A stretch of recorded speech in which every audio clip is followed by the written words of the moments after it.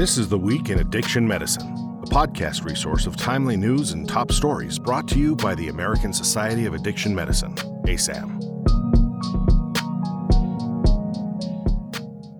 Today is Tuesday, May 23rd, and I'm Claire Rasmussen. Our lead story this week, Racial Inequality in Receipt of Medications for Opioid Use Disorder, is in the New England Journal of Medicine. The authors examine racial disparities in receipt of buprenorphine and naloxone after opioid use disorder-related events using Medicare data from 2016 to 2019. The authors found that Black persons were less likely to receive buprenorphine and naloxone than white persons in 6 months after the OUD event. Furthermore, Black persons received a lower day supply of buprenorphine and were less likely to be retained on treatment. Next is a study titled Development and Psychometric Properties of the Multidimensional Inventory of Recovery Capital in Drug and Alcohol Dependence. Recovery capital is the social, physical, human, and cultural resources that help people resolve alcohol and other drug problems. This study reports on process and psychometric outcomes for the Multidimensional Inventory of Recovery Capital, a novel measure of recovery capital. The study used a 3-phase mixed methods approach to develop the MIRC.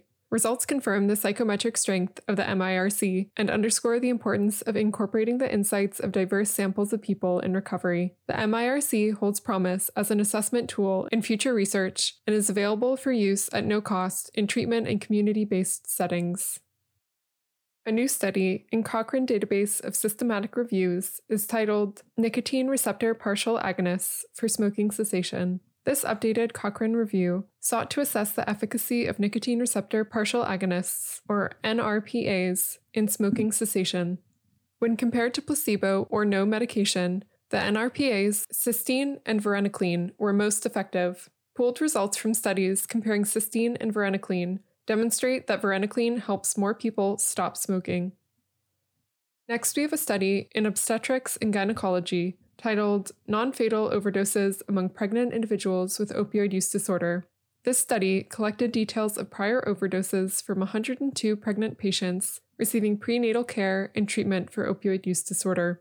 All patients had a diagnosis of severe opioid use disorder, and 83% had a diagnosis of depression, and 65% a diagnosis of anxiety. 2/3 reported a prior overdose, and 1/3 reported 3 or more. The most common substances used were opioids at 82% and sedatives at 30%. The authors conclude that prior overdoses are common among treatment-seeking pregnant individuals and advise interventions such as medications for opioid use disorder to prevent future overdoses.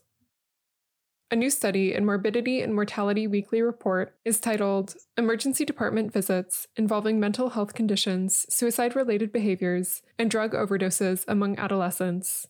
In this study, the authors examined trends in emergency department visits among adolescents between January 2019 and February 2023 for mental health conditions, such as suicide and overdose.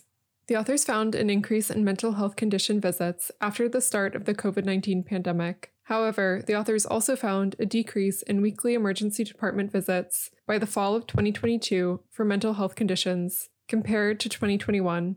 The authors support prioritizing evidence-based prevention and trauma-informed early interventions and treatment strategies, improving accessibility to behavioral health care. The next article is in ACS Chemical Neuroscience, titled All Hands on Deck. We need multiple approaches to uncover the neuroscience behind the opioid overdose crisis. In this article, the authors argue that trends in opioid use should be considered when designing preclinical research. Disease management is thwarted by barriers such as continued stigma and lack of available treatment. Cultural competence is also needed to address the impacts of the opioid crisis in historically marginalized communities. The authors conclude that researchers need to support multiple models to promote new perspectives and discoveries. Our next article, titled 2C, A New Ketamine Concoction Complicating the Drug Landscape, is in the American Journal of Drug and Alcohol Abuse. This paper describes an emerging drug concoction intended to mimic a group of phenethylamines with psychedelic and stimulant effects. One of these drug concoctions, 2CB, emerged in the 1990s rave scene. Another emerging drug concoction is known as 2C and has been found in Latin America, Europe, and recently in the United States. Despite the name, 2C does not contain any of the 2C phenethylamines. Instead, it most commonly contains ketamine, often combined with MDMA, and may also contain cocaine, methamphetamine, opioids, or other substances. The authors are concerned that people using 2C may assume they are instead using 2CB, and are not aware of the actual substances they are using. The authors suggest education about this increasingly popular drug concoction. Our final article, titled Cannabis, Cannabinoids, Psychosis, A Balanced View, is in World Psychiatry.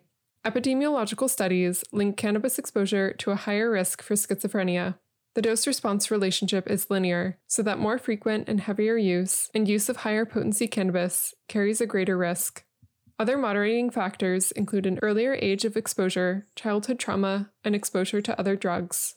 Cannabis also has a negative impact on the course of schizophrenia, with greater positive symptoms, relapse rates, emergency department visits, hospitalizations, homelessness, and legal problems.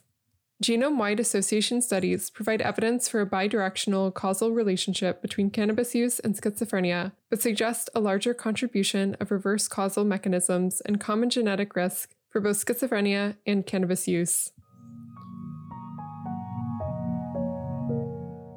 This concludes today's episode of This Week in Addiction Medicine. Remember to subscribe to the ASAM Weekly for more exclusive content and our editor's commentary, delivered every Tuesday. Be sure to check us out on social media and asam.org. Thanks for listening. We'll be back next week.